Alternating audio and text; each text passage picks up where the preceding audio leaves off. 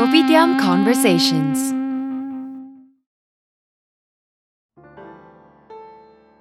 This is Kopitiam Conversations, and I'm your host, Winston. My guest for this episode is Amelia Tiran. Amelia Tiran is an artist, art writer, art educator, and designer based in Kuala Lumpur.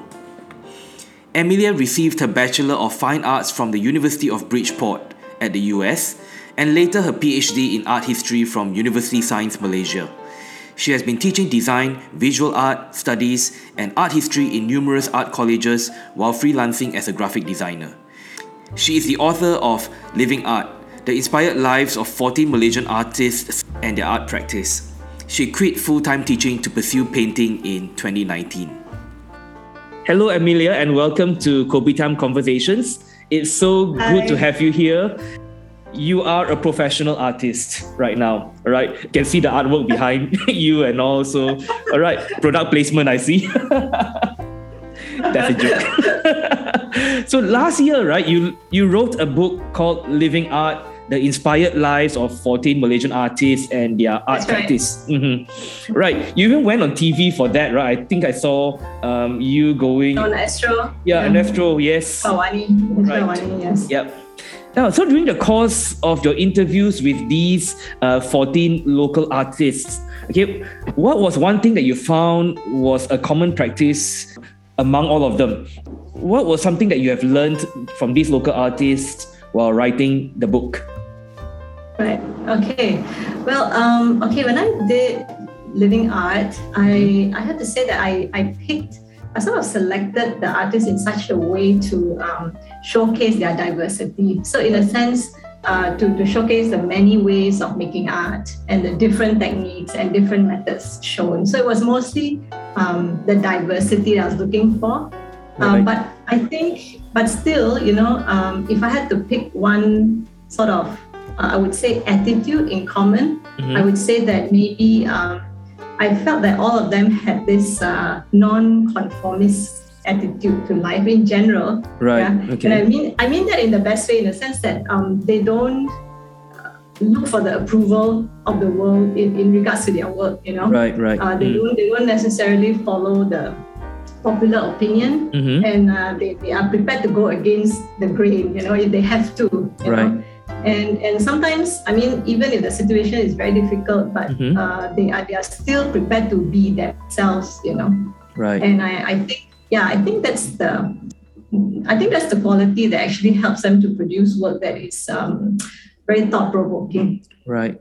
So you have 14 peculiar individuals, each one with their own unique style and their own personalities, their different and very diverse art forms and all. And you managed to bring them all together in one volume and showcase, how they are different in that way and what makes them so different and all. So basically, you're trying to capture their personality within that book as well, right? Yes, that's right. Yeah. All right.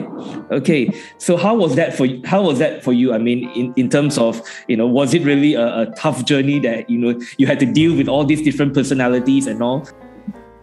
No, they're actually very nice. Or maybe I picked them because they were so nice. I'm not sure. But they were very open. I visited their studios, and so it was very enjoyable for me. It was a really good process. Right. I think it was not at all difficult. They were not difficult to work with. Right. They were more than happy to show me around the studio, and they were very honest about their work. Right. Which I really appreciated, because some of them really opened up about some of the struggles they went through and their stories. So yeah, they were very honest. Right. Yeah. Okay. Ever encountered some who were a little bit more difficult? Maybe they may not be among the 14, but maybe in your quest for whether your work or even what you have studied and all that. Of course, there are always difficult artists or difficult people. For the purpose of the book, I didn't want to put myself through that. When there's so many good and nice artists, who are open about their work, and willing to talk about it in a way that is not, that's very positive. Yeah. Right. So do you have to travel the entire Malaysia, or they were basically in the Klang Valley? Oh yeah, they were to Penang, to Sabah, to Kelantan, Right. and then maybe like Port Dickson. Yeah. So Kelantan, wow, Yeah, okay. the furthest was Sabah lah. Yeah. Yeah. All in all, how long did it take you to put that whole volume together? It took me about 2 years. Moving on from here, how has the learning of art history, because you did art history for your PhD, all right? So how has the learning of art history shaped your perceptions and observations about art? I mean, clearly the idea of art is different to an art historian than, you know, a person on the street, like, for example, me lah, okay? So clearly the idea of art to art historian is very different and clearly like night and day from the person on the street. So what is it that is being taught, or even what is being caught, that you have learned that differentiates the definition of art? I think one of the main differences as an art historian is that we spend more time trying to understand the historical context, obviously. So we want to look at the work from a wider perspective. Right. And you want to look at what are the different factors surrounding that work. So you're looking at everything from political conditions, social, cultural environment, the values, what's the technology available. I mean, every possible angle. Right. And so you're examining the work to understand. It's not about your personal opinion. It's about understanding other people's perspectives. Right. Why do they think that way? So so coming back to your question, I guess what's the difference if I were to approach it as a person on the street, usually my definitions would be based on, say, my very personal childhood experience growing up with art. I think usually that's the case. We are shaped by our childhood encounters with art, you know. What looks good, what doesn't look good. I mean, all that is shaped by our experience. So if you were living among people who worked with wood while they were growing up, maybe your idea of art then would be based on like good craftsmanship or skills in woodworking, you know. But if you were growing up in an environment where you were given crayons and paper and coloring, doing a lot of coloring, so your idea would then be based on drawing and coloring, right? So I think art history has taught me to be more open to different interpretations and not to hold on too tightly to your personal definitions, you know. Judging by what you have told me, right? So art history is basically the artist's perspective on what is his or her response with the external factors, right? What about internal factors? Is that also taken into account when you're learning about art history? Because what is that person going through at a particular time, right? Maybe not necessarily the political scene or his or her artistic environment. Yes. Definitely. I mean, a big part of art history also looks at the life of the artist, right? And the expression. What is he trying to express? So his intent, his intention is also very important. His or her intention, right? So a lot of it is also a very personal. Yes. But how can we actually, as a person on the street, I'm asking you, how can we actually capture the emotions of the artist based on just their output? When we go to, like art museums or art gallery, we see their artwork. How are we able to capture if we do not encounter the artist? How are we able to capture and try to figure out their emotional state at a point? Is there a way? Usually when you go to an art gallery, there's always something for you to read, right? Right. Usually there is a label, there is a brochure, there are accompanying tours and all that, that help you understand. And those are the first places I would usually go to anyway, for me to get a sense of when did she produce this and what was happening at the time when she was doing this. Right. We cannot reach the artist, and a lot of times we have no way of talking to them. So for me too, a lot of times it's about reading up before looking at the work. But also you may want to just look at the work and see how it's speaking to you before you read as well. So that's two ways of approaching the work. Right. Yeah. So you may also like want to hold off reading anything and just sort of say, okay, what does this work say to me if I didn't know anything? And then after that, read about it and then sort of compare notes, and that could be interesting. So, yeah. Okay, so you recommend to actually look at the artwork first, feel it, and then only read that small little tag next to it at the bottom of the artwork. Yeah. I mean, I would do it that way. Okay. Yeah, so you get your first sort of impression, right? Yep. Yeah, because it's hard to do it the other way around, where you already know or read something about the artist, and then now you're trying to appreciate it like for the first time. Yeah, I think especially for artists and especially famous artists, right? I think a lot of person on the street, us, okay, when we look at or when we hear a particular art that is being displayed in a museum or in an art gallery and all, what happens is a lot of us, we go by names that we recognize, and then we go and see the artwork and all, and then by which time we go in, we have a preconceived notion about the art already. So by the time we get there, all right, we see the artwork, okay, look out for the famous ones, and then okay, look at the rest that are not so famous, but then we carry with us a certain sense of judgments, and I said preconceived notions, all right. So by the time we actually read the card, so this is what it actually is. Okay, all right. So so how do we account for that, especially when we go in with our own judgments and with our own ideas already? So are we able to actually relearn and change that? Yeah, definitely. I think just keep an open mind.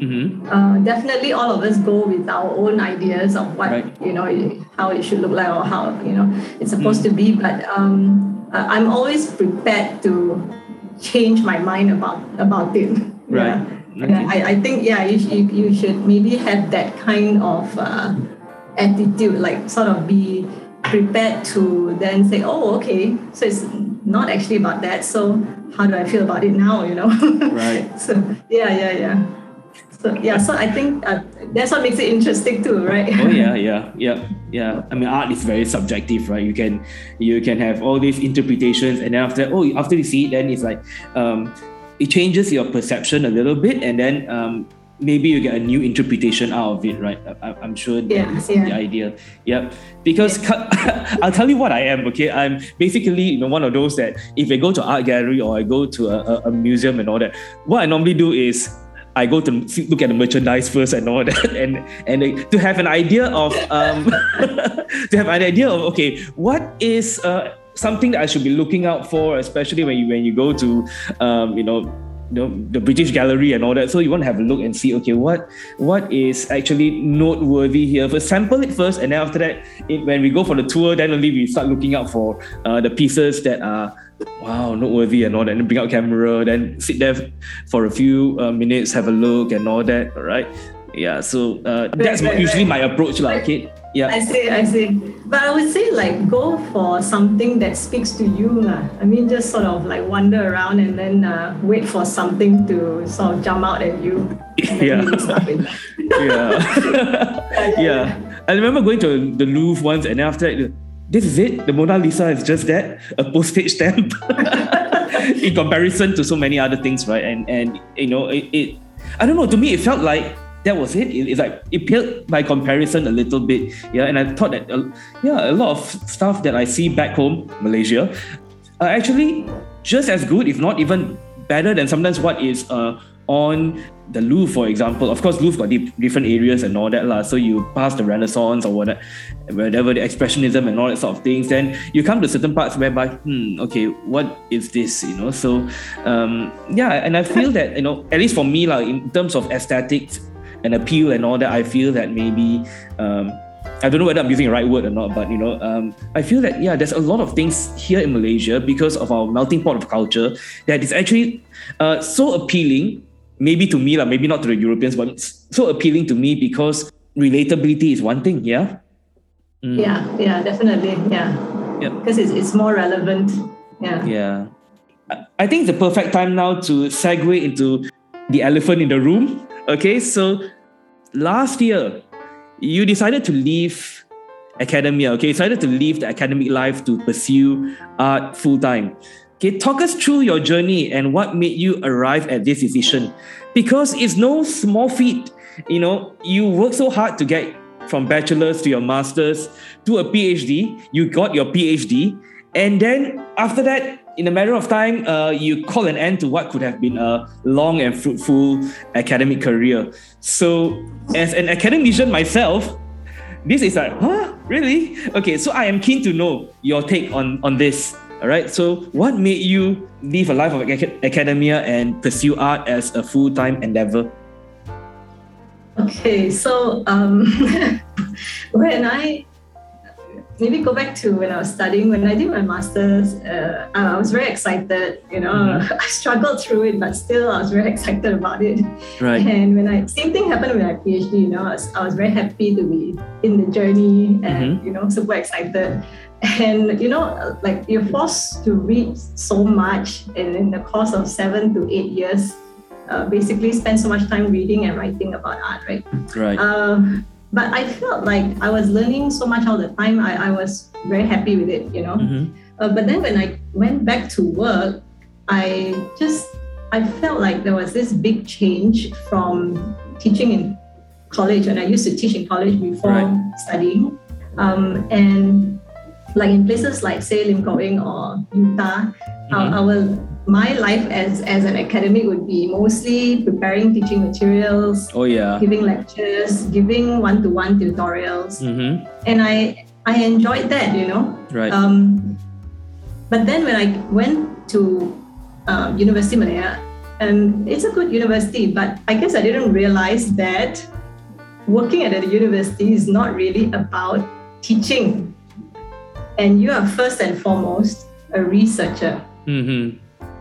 You are expected to publish in reputable journals, build your network as a researcher through conferencing, collaborations, all kinds of academic collaborations, you know. So the KPI, you know, the KPI is designed, it's designed and built around research publications. Yeah, research and scholarly activities, you know, presenting papers, writing papers, attending conferences, or, you know, collaborating on stuff that between universities and all that. So a lot of paperwork, admin, Right. Yeah. And so I think there's this general feeling that nobody cares if you can teach or not. Nobody really cares, really. I mean, most of the lecturers spend their time thinking about the next publication. Right. And so it can be demotivating because when the time comes for review, your annual review, you know, and or promotion or anything like that. So it's always about how often did you publish and where did you publish. So it really didn't matter if you did a great job teaching or spend hours tutoring your students, you know. So to me, that was a very flawed system, I guess. And I think a couple of years into the job, I realized that actually this is not for me. And I don't want to spend so much of my working life writing for academic journals. But the problem was that for me, I did take a lot of time to do that. I took most of my time, I would say, would be on thinking about the article and then writing the article. And then interviewing people for the article. So the article just took so much time. And I was thinking, I don't want to spend so much time because I was sleeping very late in the middle of the night. And I didn't sleep well and all that. So actually in 2018, I was diagnosed with breast cancer. Oh dear. So I had an operation. I'm fine now. I had an operation to remove the tumor, and I did radiotherapy. All right. And then because of that, I changed my eating habits, my sleeping habits, you know, and it did force me to rethink my career choice, I guess. I just had to admit to myself that this is not what I want anymore. Right. Even though I thought for so long that yes, this is where I want to be heading. But I was spending so much time writing and editing, and so little time doing the things that I actually love to do. Right. And those were just small things. Maybe I don't know, like designing something, sketching something, taking pictures. Small things, but still I was doing very little of that. Less and less of that, because I was writing, reading, editing, and I just took up all my Yes, doing the university thing that is expected of a PhD holder. Yes. Yep. So I think some people love that, so that's fine, But I had to admit to myself that, okay, I'm not one of those people who can say I love that and I just want to do that. Yeah. So I think I have all this pent up energy to want to do something with my hands, I think, Right.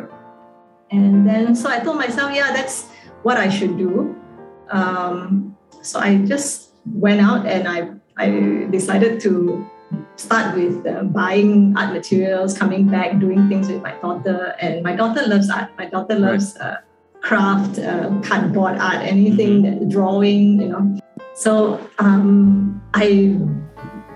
I just basically binged on YouTube tutorials.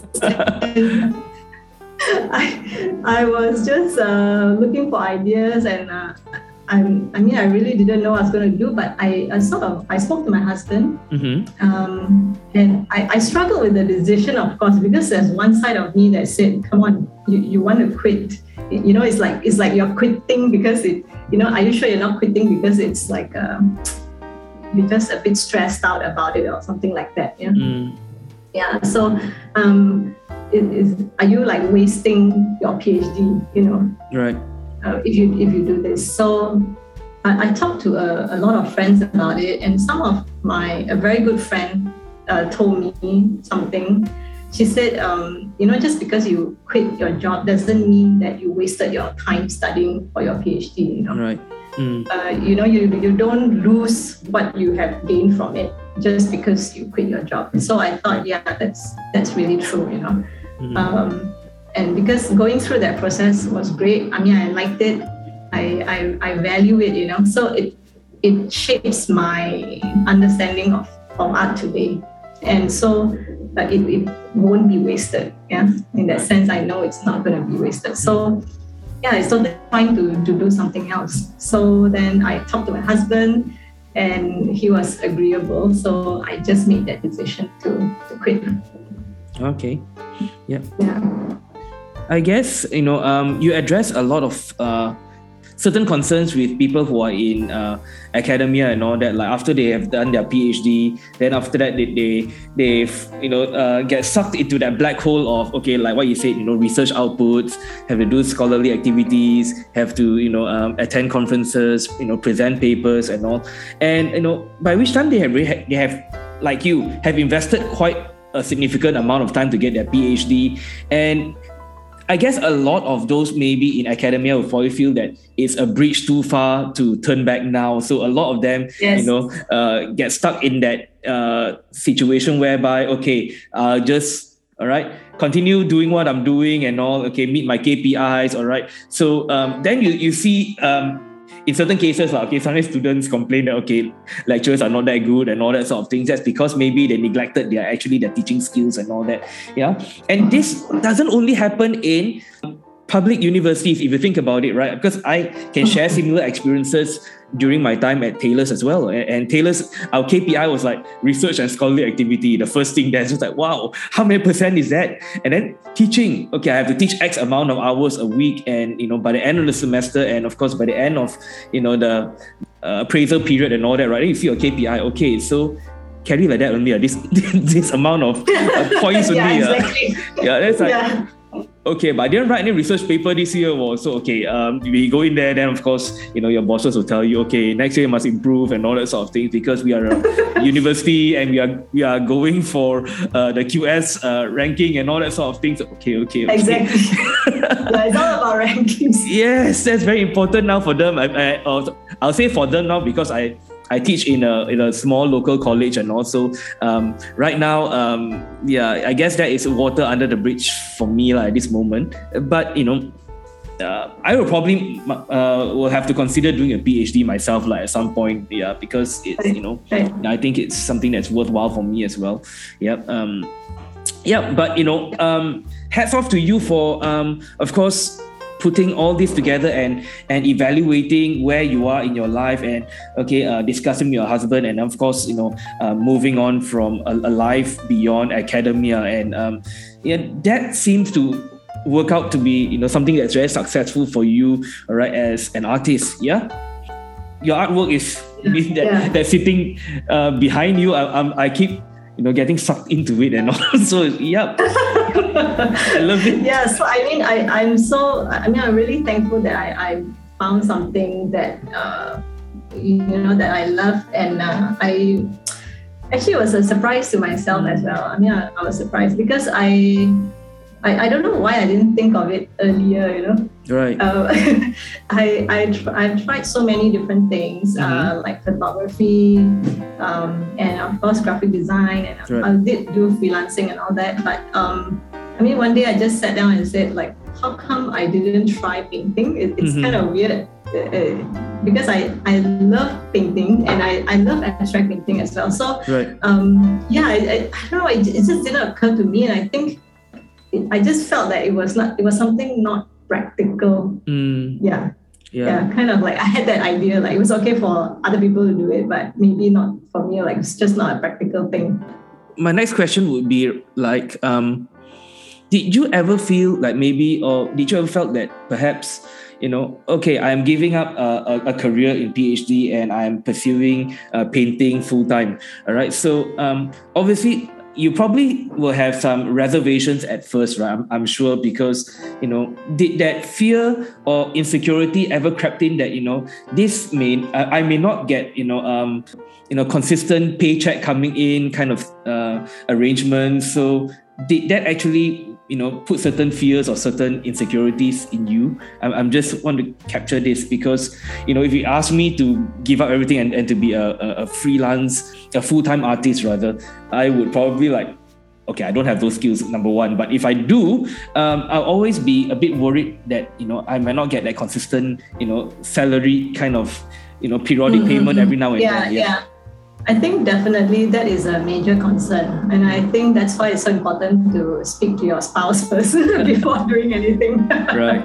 I made sure that, in a sense, that my husband was comfortable with it, and I knew that I was not going to be sort of earning what I did before, and so I had to sort of prepare myself that way, definitely.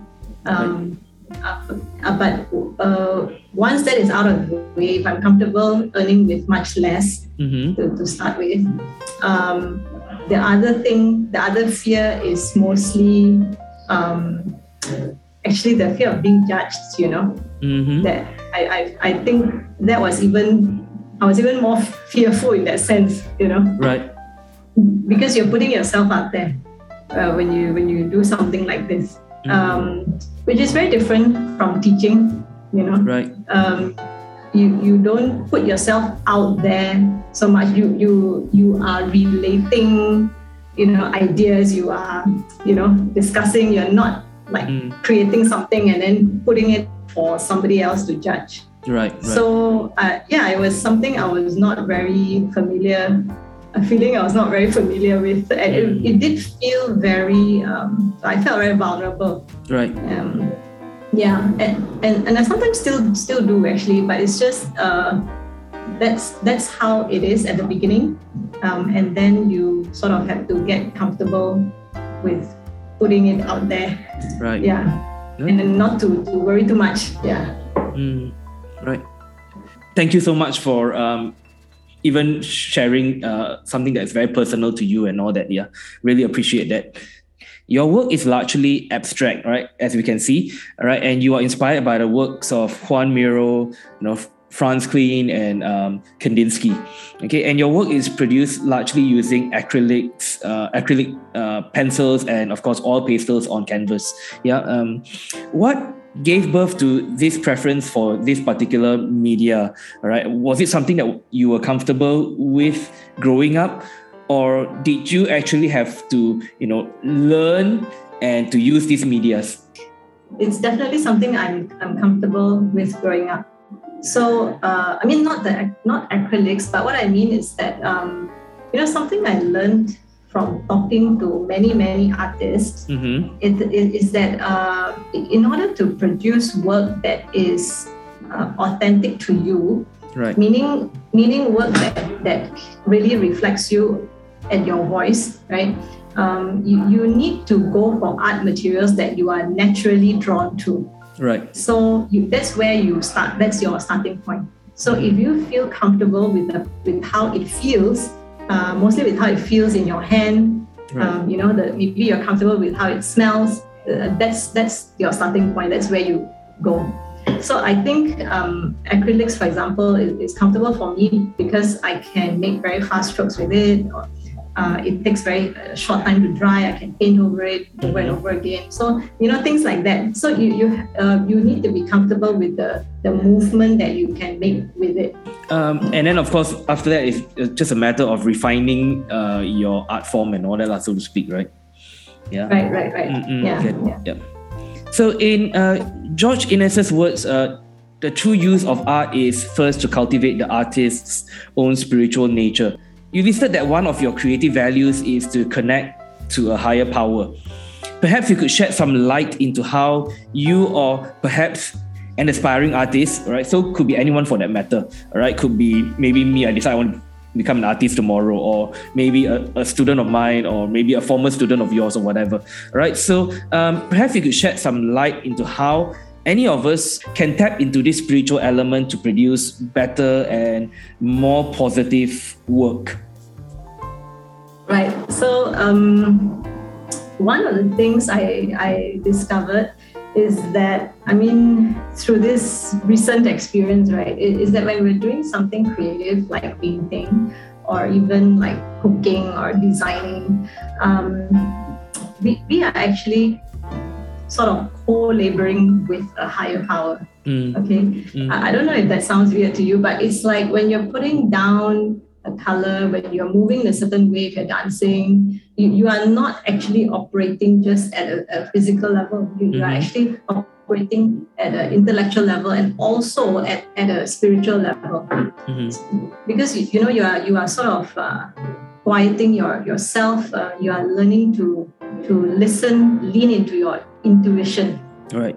And you know how sometimes when you're working and you suddenly get this great idea or great solution and you don't know where it even comes from. Right. And because you're in the zone and then the idea comes to you. Yeah. So I was saying that sometimes when you get a good idea, right, you don't know where that idea comes from. And I believe that sometimes it comes from you, but sometimes it comes from the spiritual dimension. Right. Okay. And sometimes you just don't know where you're getting these ideas from. Yeah, so when you are creating art, you're actually cultivating your spiritual side. So when you start painting, is there a particular ritual or a calming of the self down before you start painting, or you start painting and then you just let it flow and go with it? So yeah, does it happen before, or it happens midway through, or is it all throughout? Okay, so for me, it starts with the painting. So I don't do anything before that to sort of prepare myself or anything. But the painting itself, the act of painting, is a little bit like meditation. So when you're painting, that's when you feel. That's when you can sort of close off other things and just focus on that moment. How is a typical working day for you now, all right, as compared to when you were in academia? Okay, so we had a snapshot of what you were like in academia, all this, chasing for paper and all that. So how is your typical working day today? Today I don't really have a typical day, I guess. But I still start off the day pretty much the same way, actually. What I do is I have my morning meditation, and then I do my morning pages. It's something like writing. I don't know if you know morning pages. And then I go for a walk with my husband. Right. And then after that, basically half the time is painting, half the time is spent doing other things like sort of admin stuff like photographing the work or updating the website, right, or like reading, marketing, whatever. Yeah. So it's like half. Yeah. Mm-hmm. With the lockdown now being a little bit more relaxed, okay, and we see the economy is going almost back to business as usual. Where can we hope to see some of your artwork? Okay, now this is for the listeners who are listening in, who may be interested in your work and may be interested in maybe visiting a gallery or a place whereby they can look at your art and appreciate your art. So, where can we hope to see your artwork? Actually, not physical galleries. Mm-hmm. In fact, actually, the beginning of the year, I was supposed to be in a exhibition, and it was a physical one. Right. But then COVID happened, and then it was just online. Mm-hmm. Yeah. So that was with the Art People Gallery. Yeah. Right. So now all my works are online on my website, and of course you can follow me on Instagram as well. I also post like progress work there and finished work there as well. But my website would be all my finished works. This is your opportunity to shout out about your Instagram and your Facebook. So take it away. So you can follow me. My Instagram handle is Amy Thiran, EMYTHIRAN. And then my website is www.amythiran.com. You can actually directly buy my works through the website online. So you can see different views of it. And if you need more views, you just email me, and then I'll be happy to share more pictures with you. Thank you so much for your time today, Amelia. It's been really fun and really engaging and enlightening talking to you. Yep, from man of the street.